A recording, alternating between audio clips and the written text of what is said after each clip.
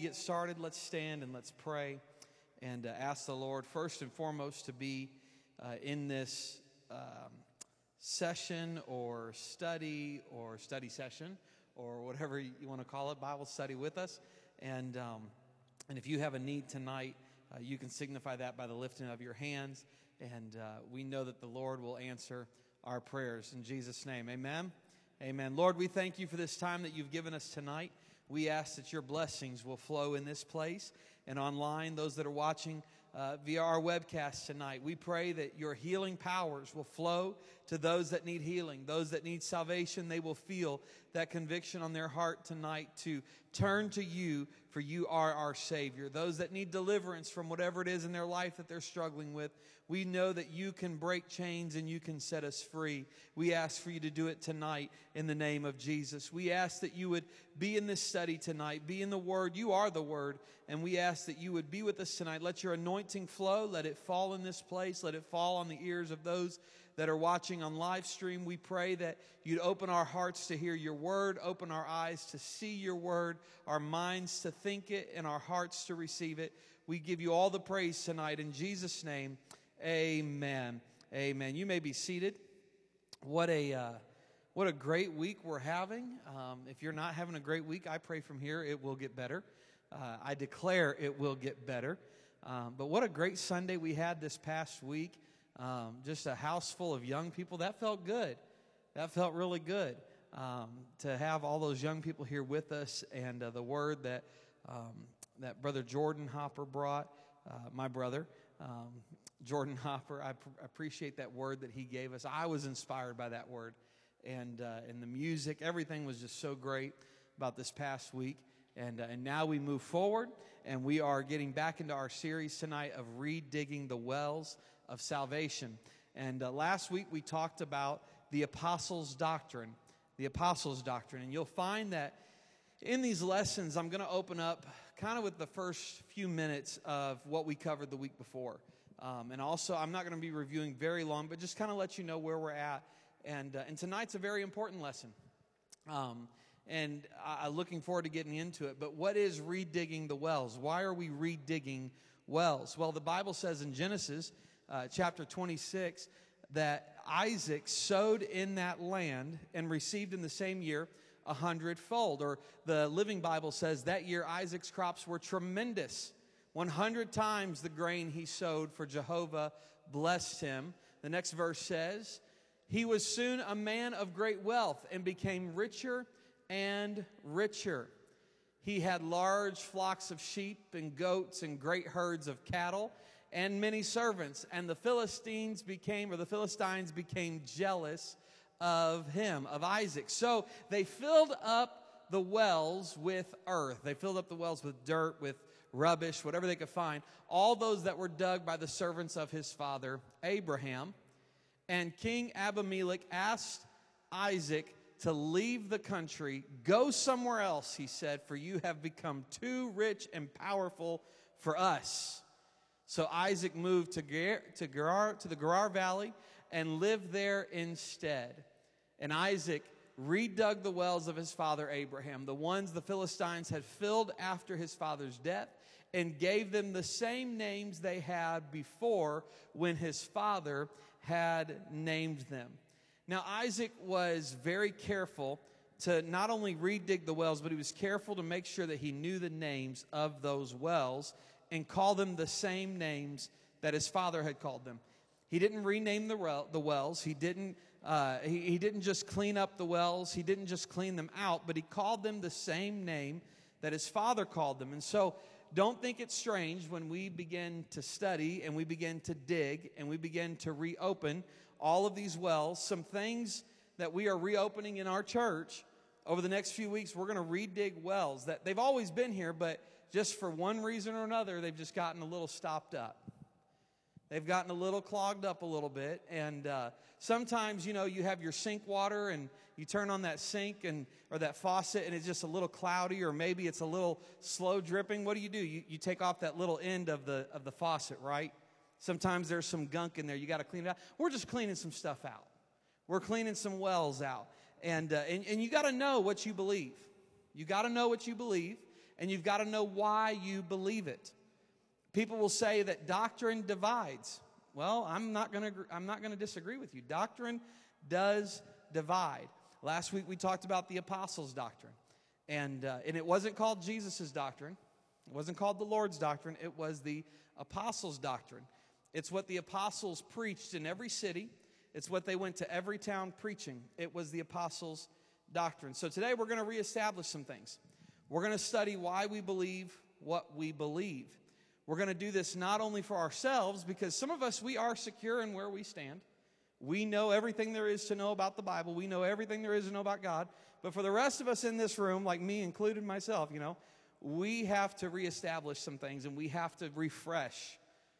Teachers don't just go to school one time and get certified to be a teacher, and that's all that they do the rest of their lives. Teachers have professional development. They got to keep going back and learning and learning and learning. We as Christians, we can't just get the Holy Ghost and get baptized, or we can't just come into church and try to live right and that be it. The Bible says we have to study to show ourselves approved. So we're going to continue to study tonight. So some of these you may know, some of these other people may not know. But we are going to secure for ourselves what we know and what we believe. That way, the next generation that is following us can be secure and know what they believe. We've got to make sure that our next generation understands what we are teaching is of the Bible. What we are teaching is the Word of God, not the Word of Austin. It's not the word of David Helmuth. It's not the word of Casey Helmuth. It's not the word of David Bernard. It's not the word of Austin and Stephanie Hopper. It's the Word of God. This is what we are teaching. It's not a philosophy of a man. It's not the philosophy of an organization. But the doctrine that we are teaching is the doctrine of the Word of God. Now everybody say sound doctrine. Sound doctrine. This is what the apostles preached, was sound doctrine. We talked about this last week. And if you missed last week, I encourage you to go watch it. If you don't want to go watch it, or you don't have the means to, I will give you my notes. You can read up on it. But we are talking about sound doctrine. Now, I'm going to be jumping around Scripture a lot tonight. Brother Aaron, I apologize in advance. I gave him my scriptures right before church. So bear with Brother Aaron, bear with me tonight. But we're going to start in 1 Timothy 3 and 16. 1 Timothy 3 and 16. And the Bible says, without controversy, great is the mystery of godliness. God was manifested in the flesh, justified in the Spirit, seen of angels, preached unto the Gentiles, believed on in the world, and received up into glory. Great is the mystery. Mystery in biblical thought means something that has formerly been hidden. Something that is formerly hidden that is now revealed, which people cannot understand except by a divine revelation. It is something that people can never know by their own understanding, and it demands a revelation from God. Now, Matthew 6 and 17, and Jesus answered and said unto him, Blessed art thou, Simon Bar-Jonah, for flesh and blood hath not revealed it unto thee, but my Father which is in heaven. But my Father, the eternal Spirit, whose throne is in heaven, gave that revelation. Now, if we go back to 1 Timothy 3 and 16, now stay with me tonight, okay? If you get lost, we'll try to help you find your way back to us, but stay with me, okay? Back to 1 Timothy 3 and 16. We just read, it was a writing from a God-called, a God-ordained, anointed man called Paul. He also wrote to the church at Colossae, Colossians 2 and 6. All right, just stay with me. We're going to tie all this together tonight, okay? We're going to tie it all together. Everybody going to stay with me tonight? Don't anybody go to sleep on me. Stay with me, all right? Colossians 2 and 6 through 10. As ye have therefore received Christ Jesus the Lord, so walk ye in him, rooted and built up in him, and established in the faith, as ye have been taught, abounding therein with thanksgiving. Beware, lest any man spoil you through philosophy and vain deceit. Now, what this is saying here is don't let anybody trick you through their own philosophy. Don't let anybody spoil you with something else. So he says, don't let them spoil you through philosophy and vain deceit, after the tradition of men, after the rudiments of the world, and not after Christ. This is really important right here, okay? Are you ready? Verse number 9. For in him dwelleth all the fullness of the Godhead bodily. And ye are complete in him, which is the head of all principality and power. In him dwelleth all the fullness of the Godhead bodily. Anybody know what we're talking about tonight? What well we're going to redig? We're going to redig the well of one God. We're talking about one God tonight, okay? And I may not be too popular on Facebook and YouTube, but I'm going to be popular in an apostolic world, okay? This is what we're talking about. This is what we believe. Exodus 3 and 14. We're going now to the Old Testament. God said unto Moses, I am that I am. And he said, thus shall they say unto the children of Israel, I am have sent me unto you. So, everybody still with me? All right. Nobody said no, so we're going to keep going here. The Godhead is a subject that is never exhausted. It has been sharpened and discussed by many through centuries. But the Bible is very, very clear on the oneness of God. It doesn't teach any other. Trinity is not mentioned anywhere in the Bible. Dualship is not mentioned anywhere in the Bible. The oneness of God, it does not teach any other than the oneness of God. To those of you that are visiting online with us, or maybe you're new and you're watching online, you may hear tonight, you may have heard that we are Jesus-only people. We only believe in Jesus. We are not Jesus only. We don't believe in only Jesus. We do not deny the Father. We do not deny the Holy Ghost. We believe in one God that was manifested in three different manifestations. A plural of persons in the Godhead, which it makes up the Trinity, is made up by a human mind.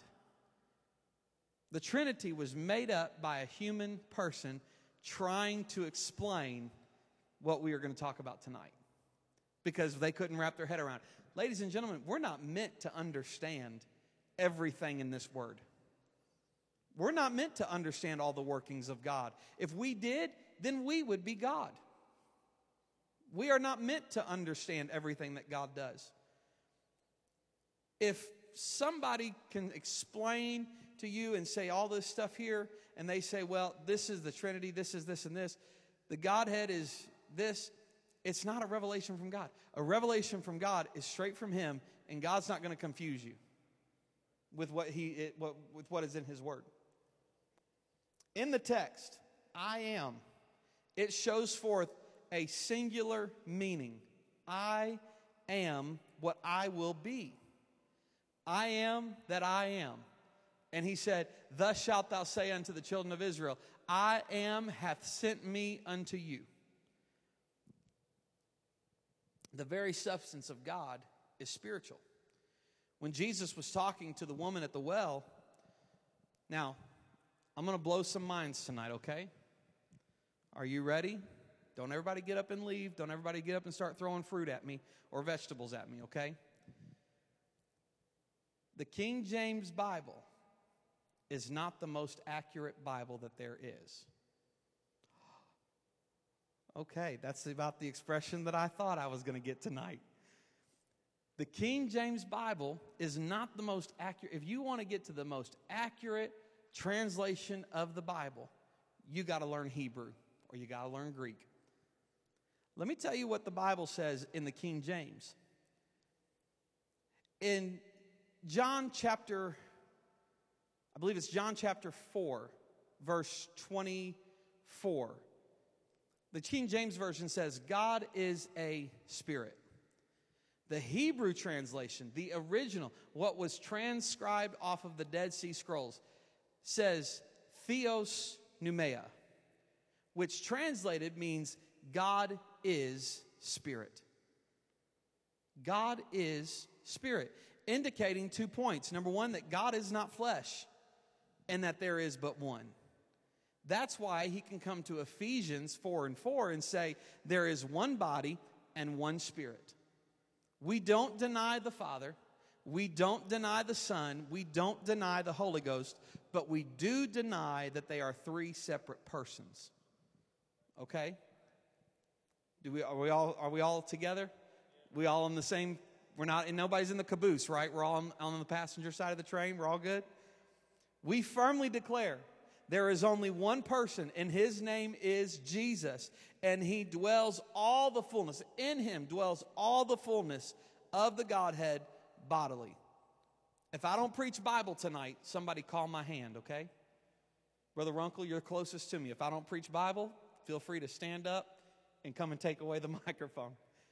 And if you don't believe it, text Brother Runkle. He'll come take the microphone. If I don't preach Bible in this church, you come take my hand or you come call me on it. But God in three persons is not found in Scripture. There are only two places in the Bible where persons, or personality are mentioned as pertaining to the Godhead. 1 Corinthians 2:10, where Paul said he forgave in the person of Christ. Hebrews 1:3 is the second place, is Christ was the express image of God's person. The only person or personality of God or the Godhead is seen in Jesus Christ. Jesus Christ reflects the glory of God and he bears the very stamp of his nature. A person, by all definition, is a human being, an individual man, a woman, or a child. Personality is the quality or the fact of being a person or a particular person or personal identity. That's from Mr. Webster and his dictionary. Now, if you can find for me in the Godhead three distinct persons that have a human being that is an individual man, woman, or child that has a distinct personality or a personal identity linked to being a man, woman, or child, then you will convince me that I am wrong in everything I've ever been taught and everything I've ever learned for myself. But in all the Godhead where you see there are three, you're only going to find one person. And that have a personality. And that had a body, and his name was Jesus. God is a spirit. God is spirit. He can't be a person because God is not flesh. Are we all understanding? Okay. We'll dive in a little bit more. God is a spirit. You can't see him. You wouldn't have been able to have seen God if you couldn't have been able to see him through a person. And so Christ is the only person that can be seen in the manifestation of God. And I'm giving you Bible with everything I say tonight. Take your Bible and disprove me if you want, but make sure you do it with the Bible. If you're going to come punch me, make sure the Bible's in your hand. John 14:8-9, Philip saith unto him, Lord, show us the Father, and it sufficeth us. Philip said, hey, show us the Father, and we'll be good. But Jesus said unto him, have I been so long time with you? Have I been with you such a long time, and you have not known me, Philip? He that hath seen me hath seen the Father. And how sayest thou then, show us the Father? What Jesus was saying to Philip, Philip, have I been with you too long that you don't realize that when you see me, you see the Father? I and my Father are one. So how do you say then, Philip, show me the Father? Listen, I have a soul, I've got a spirit. And when I die and y'all roll me up here in front of this church and my soul is, I hope, with the Lord, my body is still going to be here. When God came to this earth, he housed himself, or the Bible says he robed himself in flesh. Jesus Christ housed God. The body of Jesus housed the Spirit of God, which made him the Almighty God. I can't make it any plainer, but I'm going to try to, okay? 1 Corinthians 1:24, Christ, the power of God and the wisdom of God. Now, the meaning of a word here, dunamis, it comes from Acts 1:8. But ye shall receive power. We all know Acts 1:8, right? Ye shall receive power. After that, the Holy Ghost has come upon you, and ye shall be witnesses unto me both in Jerusalem and all Judea and Samaria and to the uttermost parts of the earth. When God appeared now this is New Testament, when God appeared to Abraham, Old Testament, he said to Abraham, I am the Almighty God. I walk before thee, and be thou a perfect God. He told Abraham, he said, I am the Almighty, and I am perfect. He said that to Abraham before the flesh was ever given in the New Testament. God told that to Abraham. In the Old Testament, he said, I am the Almighty God. And we have a reflection to the great I am, the I am to who I will be. He said, I am the Almighty God, and I am still declaring that there is only one. Then you go to the book of Revelation. He said the same thing to John when he was on the Isle of Patmos. 1 and 8 of Revelation, he said, I am Alpha and Omega, beginning and the ending, saith the Lord, which is, and which was, and which is to come, the Almighty. Are we starting to connect the dots here? We getting ready to color in that picture? You're seeing where it's coming, right? So how many almighty gods can we have? We have one in the Old Testament who's saying, hey, I'm the Almighty. Now you have Revelation in the New Testament. Jesus is saying, I'm the Almighty. How many Almighties can you have? There can only be one Almighty. If there were two, they would not be Almighty.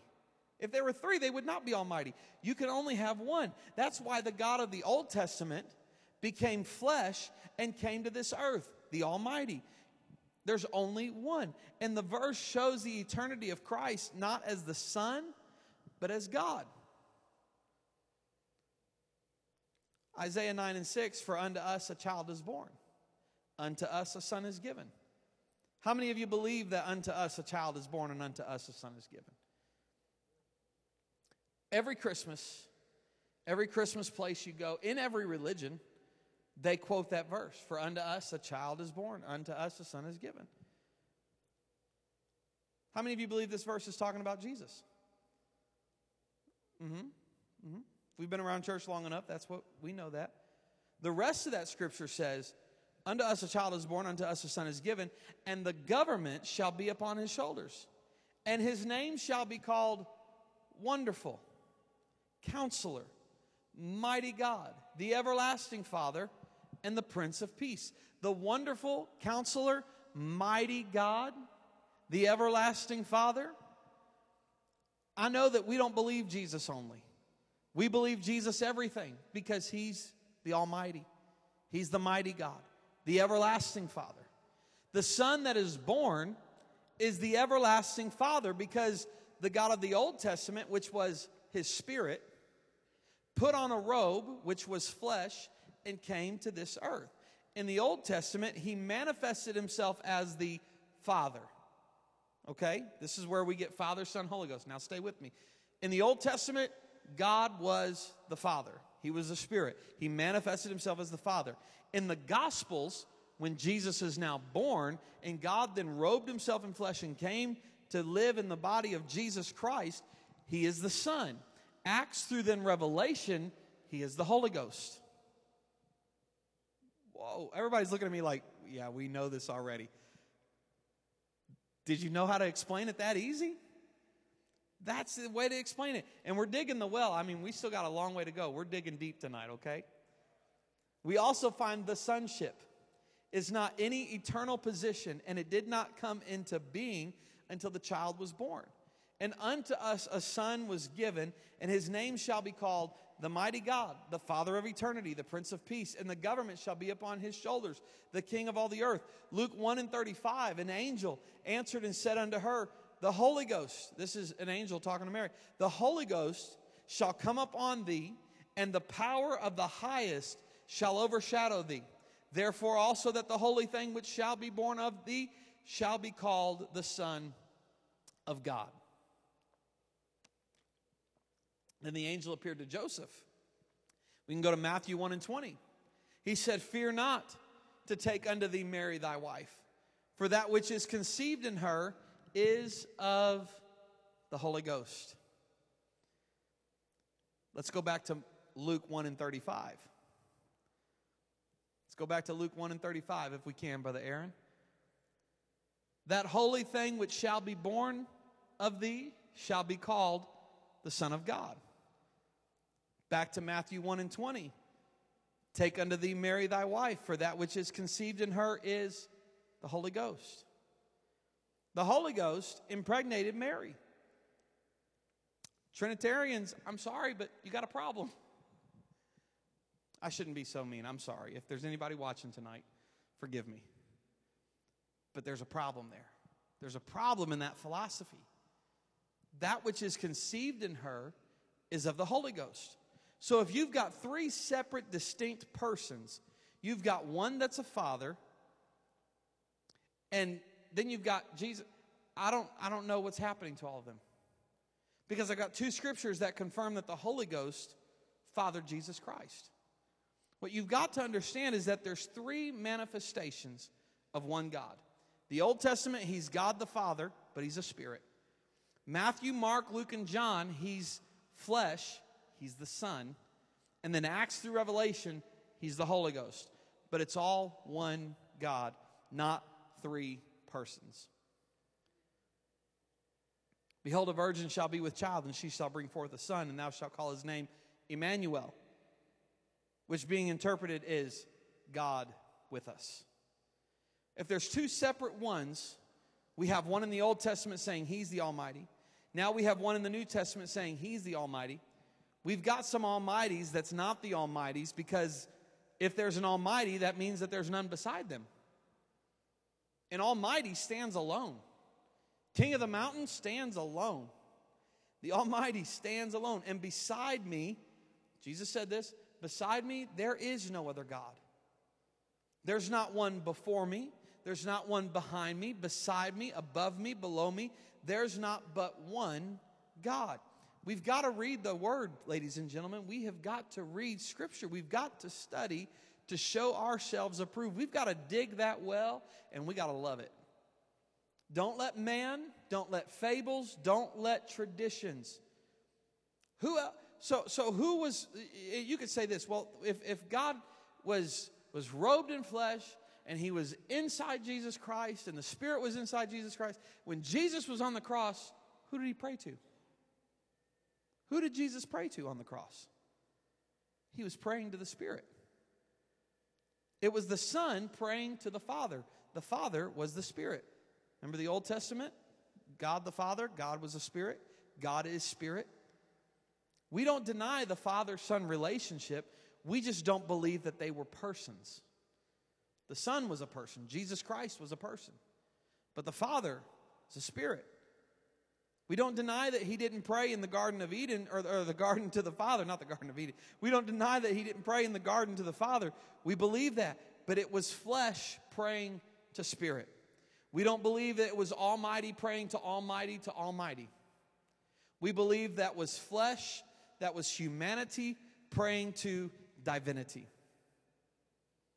It was his flesh that had been made in the womb of Mary that was crying out to that deity that was inside of him, the Almighty God. Ladies and gentlemen, we got to love this. You can love this church, you can love the music, you can love the people, you can love everything else, but it doesn't amount to a hill of beans, because it's not about the music. It's not about who the pastor is. It's not about who's here and who's not here. It's about Jesus Christ. On the deity of Jesus Christ stands everything. It's the foundation that rests the whole structure of sound Christianity. So we're digging these wells. You look at Pilate. When they went to crucify Jesus Christ, Pilate found no fault in Christ. Napoleon called him the Emperor of Love. Well, that would be a cool name to have. Ladies and gentlemen, welcome tonight, one night only, the Emperor of Love. Am I the only one? Sorry, it's late. I've been up for a long time. I'm just trying to keep somebody awake. Maybe it's myself. I don't know. The philosopher Joseph Ernest Renan said, all the ages will proclaim that among the sons of men, there is none born who is greater than Jesus. See, these men applauded him, but they didn't love him and worship him. You want to know why? Because they didn't know who he was. They didn't know who he was. Though these statements of worldly greatness, they're high-sounding content and meaning, and they fall short, though, of an actual identification. We cannot be deceived by man's platitudes. Even while they praise God, they plunder his person and they rob him of his deity. Jesus is not JJ. He's not Jesus Jr. Jesus is not just a member of the board of directors of heaven. He's not just the CEO filling a position. Jesus is the Almighty God. He is the all-knowing, all-loving God.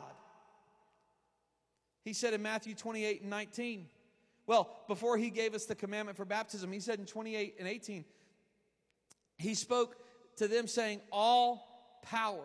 Go ye therefore teach all nations, baptizing them. Yeah, there we go. Let's go to 18. Jesus came and spake unto them saying, all power is given unto me. He's talking about himself.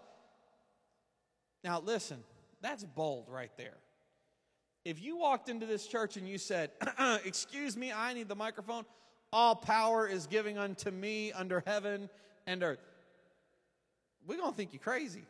I'm going to say, sit down and listen up today. Listen to the word today. Get somewhere and sit down.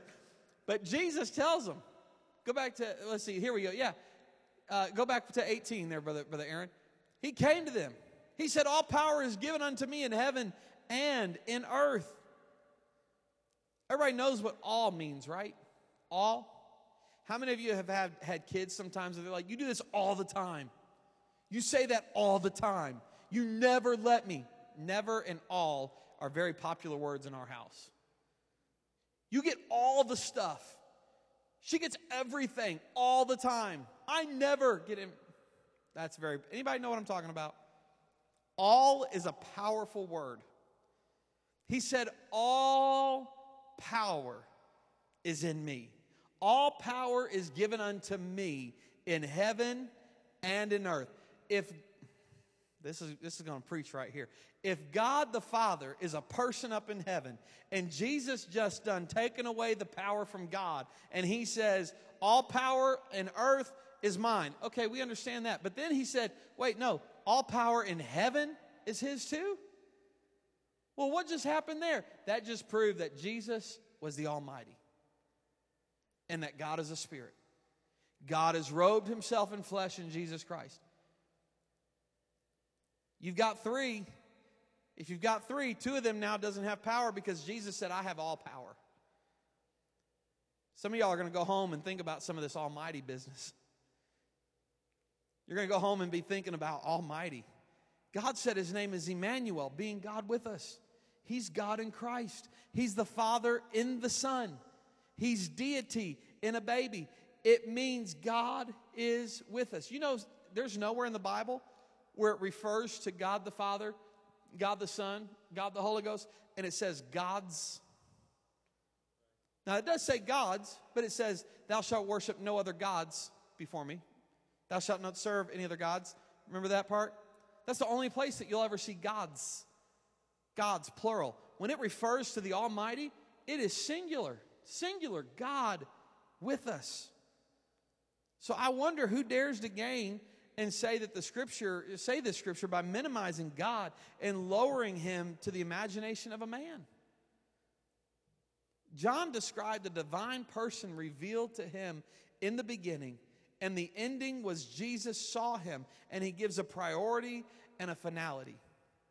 John's revelation swelled in bounds, and it ran over with truth and with enthusiasm. When he called the one which he saw, he said, you are the Almighty God. That was Revelation 1 and 8. You are the Almighty God. He said, I see you. Your hair is white. You are the Almighty God. The opening verse to the first chapter of Revelation, and the writing says it's the revelation of Jesus Christ. Notice who gave that to John, the revelation of Jesus Christ. He got the revelation of Jesus Christ. When John was standing on the Isle of Patmos, I believe it. I believe it that John saw what we're going through right now. John saw planes flying. John saw stuff happening right now in Europe. John saw famine, and John saw all of this stuff that's going on in our world. He saw all this because he wrote it down. I mean, every day it's like you can go to the book of Revelation and make a check mark. Oh, that just happened today. That just happened today. And ladies and gentlemen, we're getting close to the end. We better get right. We better get ready. We better get this church filled. We're not filling this church to be a popular place. We're filling this church because people need to hear the word of the Lord. We're not trying to bring people in on padded pews to pad the pockets of the church. God will take care of that. God will take care of that. But we're trying to bring people in, souls that are lost, souls that are hungry.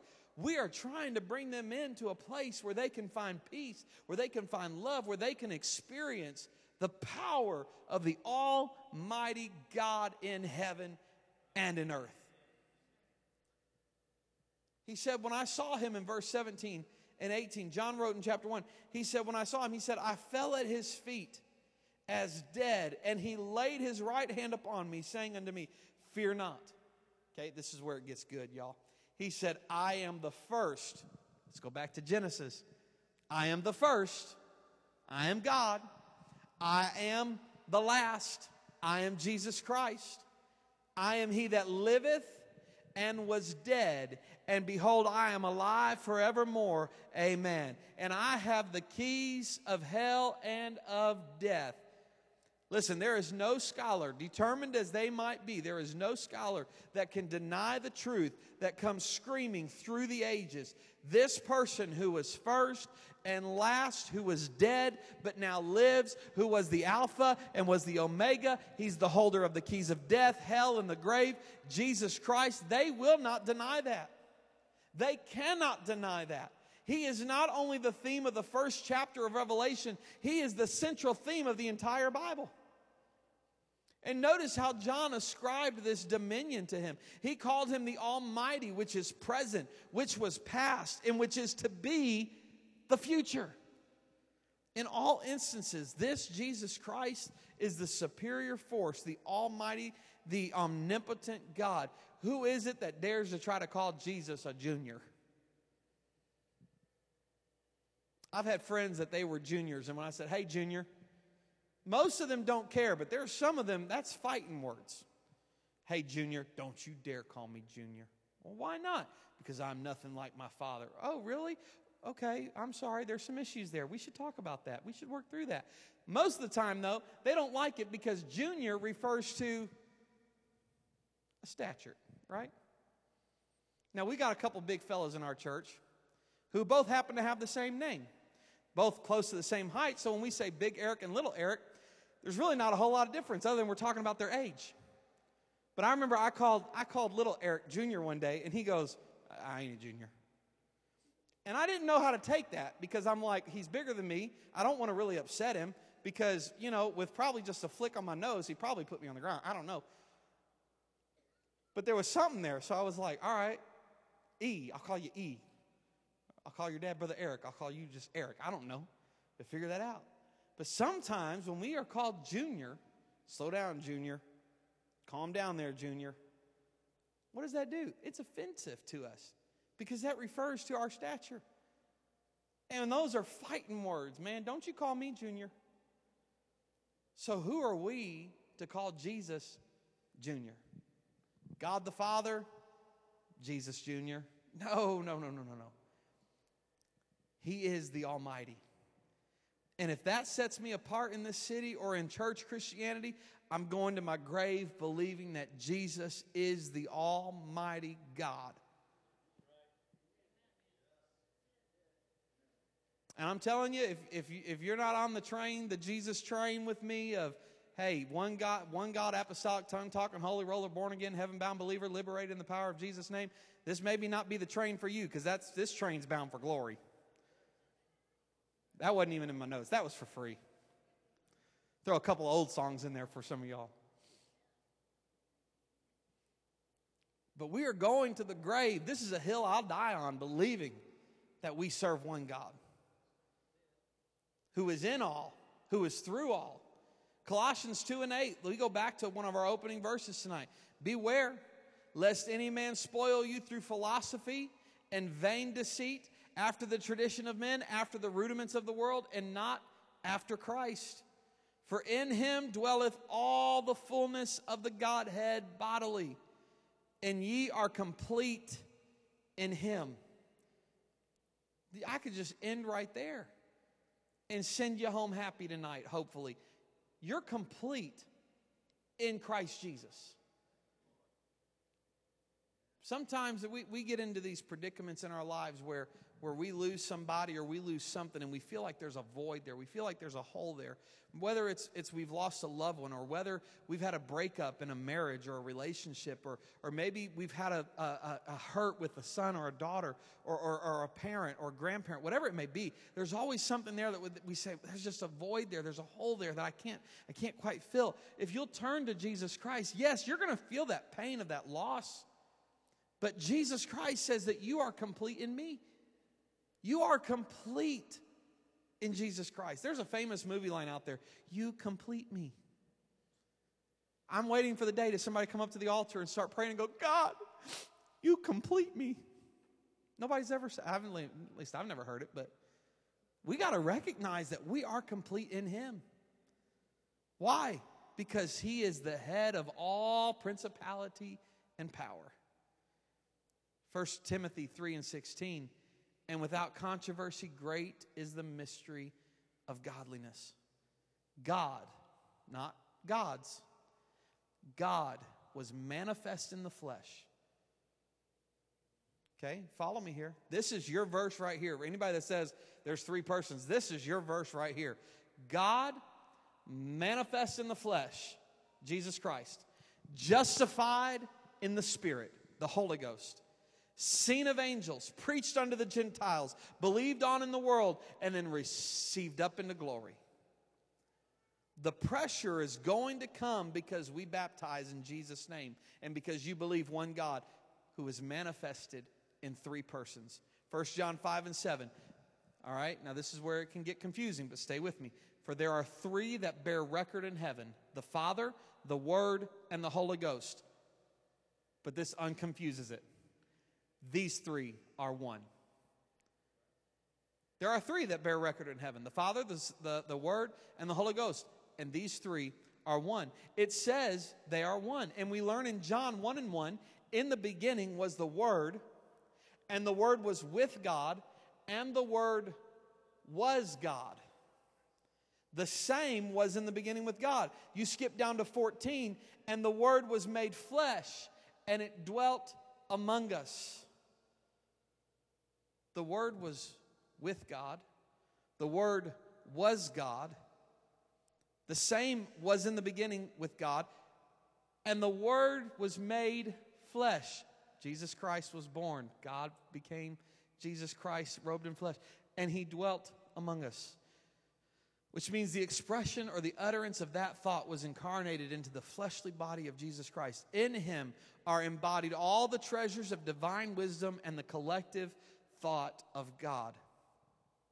So let me set the record straight as what this pastor and this pastor's family and this pastor's home and this pastor's office, what we believe. I don't believe that when Jesus was in Jerusalem that was the only place that God was. If I believe that, I would violate the Word of God, because God is omnipresent. He is everywhere. He was on the throne. He was at the river of Jordan. He was wherever else in the world that he needed to be, because God fills everything. We are complete in him. But on this earth, while he was here, he tabernacled. He brought himself into the flesh. And in Jesus Christ was the expression of all that God is. It was the treasure of all God's divine wisdom. It was all of the collective thought of God. It was all of his thought process in Christ Jesus. I want you to understand this so you won't misunderstand us as apostolics, or you won't misunderstand yourself as apostolics. There is a misconception that some think the only place that we think God could have been was in Jesus Christ. But all the fullness of the Godhead dwelt in him, but we wouldn't be so foolish to say that, because if everything about God was there, then when he was in Jerusalem, he couldn't be anywhere else. But what was in that flesh was the expression. It was the divine wisdom. It was the thoughts. It's where God's tabernacle, it's where he tabernacled while he was on this earth. It was in the flesh, which is the Son of God. In fact, Paul, when he was writing to the church of Colossians, he said in Colossians 1:15, who is the image of the invisible God? The firstborn of every creature. For by him were all things created that are in heaven and that are in earth, visible and invisible, whether they be thrones or whether they be dominions or whether they be principalities or powers. All things were created by him and for him. And he is before all things, and by him all things consist. Now understand, the Father, which is the eternal Spirit, the Word, which is the divine collective thought of God, all the treasures of the wisdom and the knowledge of God that was made flesh in Christ Jesus, the knowledge of the Word, it was fully in him. It dwelt among us, and we beheld his glory, the glory of the invisible God, the Father, the eternal Spirit. Well, how can you believe that it's that easy, Pastor? Well, if you take some water, okay? I'm going to take some right now. But if you take water, how do you make it ice? How do you take water and make it steam? It's all the same substance. Water is water. Ice is water. Steam comes from water. But it can manifest itself. The water can manifest itself as three separate things: water, ice, and steam. But it's still water. When you look at the power of the Almighty God, he has manifested himself as the Father in creation, in Genesis, the Son in redemption, Matthew, Mark, Luke, John, and now the Holy Ghost, Acts to Revelation, where he baptizes us with his Spirit. That's why John could say, and these three manifestations are one. The Word was made flesh, and we beheld the purpose, the will, and the expression of the Almighty God. That's why Paul, who had such revelation and understanding of the incarnation, that Almighty God robed himself in flesh, he said in Romans that he is the image or the body, the vehicle, the tabernacle of the invisible God, the firstborn of every creature. So if you're the older sibling in here, there you go. I mean, he's in all of us, but you can throw that out if you're an older sibling. You can throw that, hey, I was the firstborn. God dwells in me. Sorry. Romans 5:14, the Bible says, nevertheless, death reigned from Adam to Moses, even over them that had not sinned at the similitude of Adam's transgression, who is the figure of him who was to come. Adam was made in the figure of him that was to come. These three manifestations of one God is for, get this, okay? It's not for argument or for debate. Not to say that we are right and you're wrong, but the message of the mighty God in Christ was for the redemptive purpose of God towards Adam's fallen race. He had to take on a body and come here. And it wasn't a chicken father who sent his son because he was afraid to come and do it. One of the things that I love about my dad is that my dad would never ask me to do anything that he wasn't willing to do himself, except for climb scaffolding. That was, hey, if you can do it, you just go ahead and do it. And I'd say, but would you do it? He goes, only if I absolutely really had to, but I don't want to, so you go ahead and do it. And I had no issue with it. I didn't mind it. I enjoyed doing it. But everything else, my father would not ask me to do something unless he was willing to do it himself. God didn't send his son because he was chicken to come down here and do it. It was the Almighty God. He robed himself in flesh, and he came down here and he brought back what Adam stole from us. I don't know if Adam's going to be in heaven when we get there, but boy, if I remember what he did from reading the Bible, when I see Adam, he's got something coming. We were supposed to be living in paradise, y'all. We were supposed to be living a good life, and Adam messed it up for all of us. And all the strong men who just, well, it was Eve that ate of the fruit. It was Eve's fault. Yeah, but Adam gave in too. So There you go. Thanks a lot, Adam.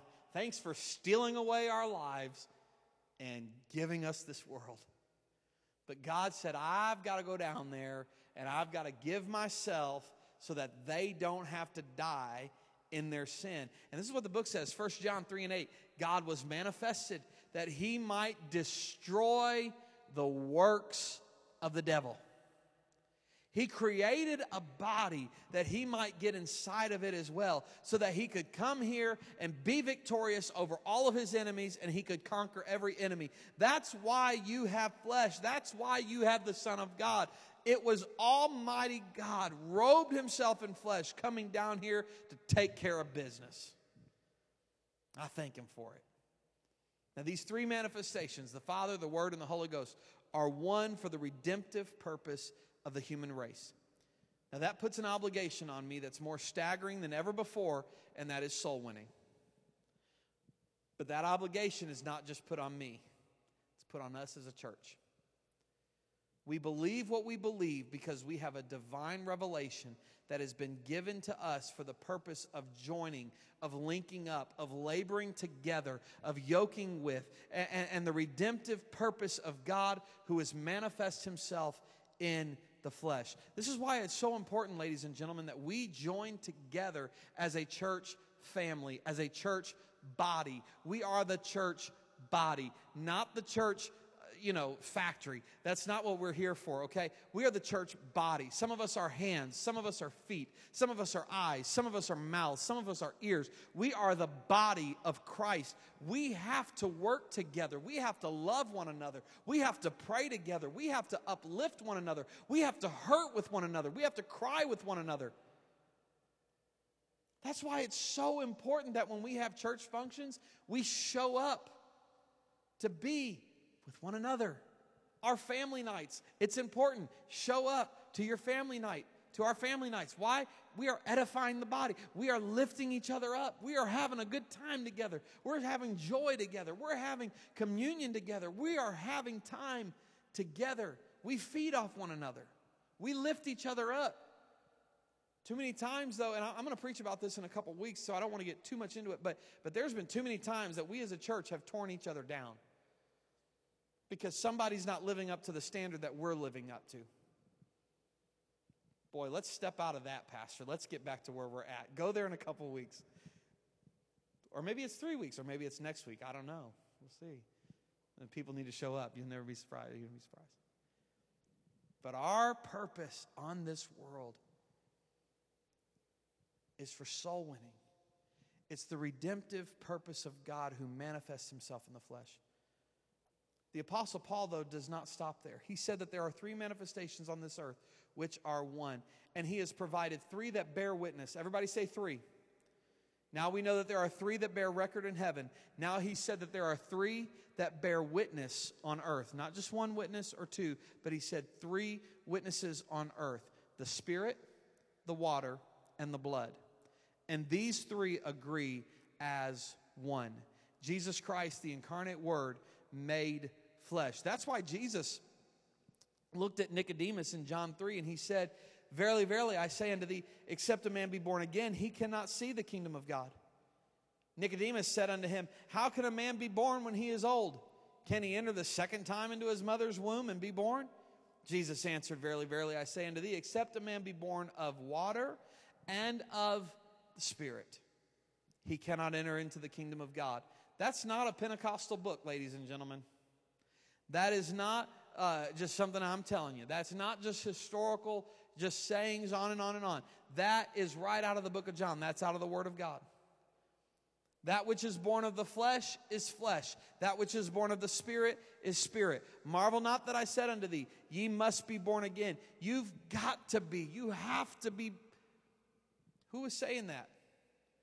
Jesus said that to John. He said, or to Nicodemus. He said, "You must be born again." Luke 24:46, and he said unto them, this is Jesus. He said, "Thus it is written, and thus it behooved Christ to suffer, and to rise from the dead the third day, and that repentance and remission of sins should be preached in his name among all nations, beginning at Jerusalem. And ye are witnesses of these things. And behold, I send the promise of my Father upon you. But tarry in that city of Jerusalem until ye be endued with power from on high. And he led them out as far as to Bethany, and he lifted up his hands, and he blessed them. And it came to pass, while he blessed them, he was parted from them, and he was carried up into heaven. And they worshiped him, and they returned to Jerusalem with great joy. And they were continually in the temple, praising and blessing God. Amen. Remember the man that wrote the book of Luke? Anybody know who wrote the book of Luke? It's so simple. Luke. Luke wrote his own book. Luke wrote the book of Luke. Luke also wrote the book of Acts. Dr. Luke wrote the book of Acts. And so when you close the book of Luke and you open the book of Acts, it's the same writer. He had just written repentance and remission of sin. And now you look at the second treaty, and he continued in Acts chapter 2. When the day of Pentecost was fully come, they were all with one accord and in one place. And suddenly there came unto them a sound of heaven as of a rushing mighty wind, and it filled the house where they were sitting. And there appeared unto them cloven tongues like as of a fire, and it set upon each of them. And they were all filled with the Holy Ghost, and began to speak with other tongues as the Spirit gave them utterance. This could be no small stir here. This was happening on the Feast of Pentecost, when Jerusalem was filled with people from many nations to observe the feast. Peter preached his sermon that qualified the tongues. It qualified the demonstration. And he began to prophesy about Joel. And he began to talk about Joel's prophecy. And he began to preach the crucifixion of Christ. And you go from verse 5 all the way through Acts, the 2nd chapter. And when you get through explaining when he got through explaining all this and laying it all down, he then went to 37. And now when they heard this, they were pricked in their heart and said unto Peter and to the rest of the apostles, Men and brethren, what shall we do? And it stops there. Go back to 37, Brother Aaron. What shall we do? It doesn't go on to say, what shall we do to be saved? It says, what shall we do? And then Peter answered them, and he said unto them, Repent, every one of you, and be baptized in the name of Jesus Christ for the remission of your sins, and ye shall receive the gift of the Holy Ghost. For the promise is unto you and to your children and to all that is afar off, even as many as the Lord our God shall call. I'm glad tonight that I've repented. I'm glad that I've been baptized in Jesus' name. I'm thankful that I have the Holy Spirit living inside of me, and God has filled me with the gift of speaking in tongues. God has given me that gift of speaking in tongues, and I am thankful for that. Hebrews 9:22 says, without the shedding of blood, there is no remission. It's very important because this tells you something. It says, without the shedding of blood, there is no remission of sin. There is no forgiveness of sin. Repent and be baptized, every one of you, in the name of Jesus Christ for the blotting out, for the doing away with, for the remission of sin. The three witnesses, the Spirit, that is the Holy Spirit living inside of you, the water, being baptized in His name, and the blood. These three witnesses in earth agree on one being born again. All three witnesses to a new birth. These three agree with God's purpose to a creature as a redeemed people. With these three witnesses, blood, water, and the word. These, we are more than conquerors through these. Amen? Any questions? Great. We can discuss this further, not right now because we're wrapping our time tonight. I'll talk to you right after Sister Con. Or did you have... You just want to say something? Go ahead.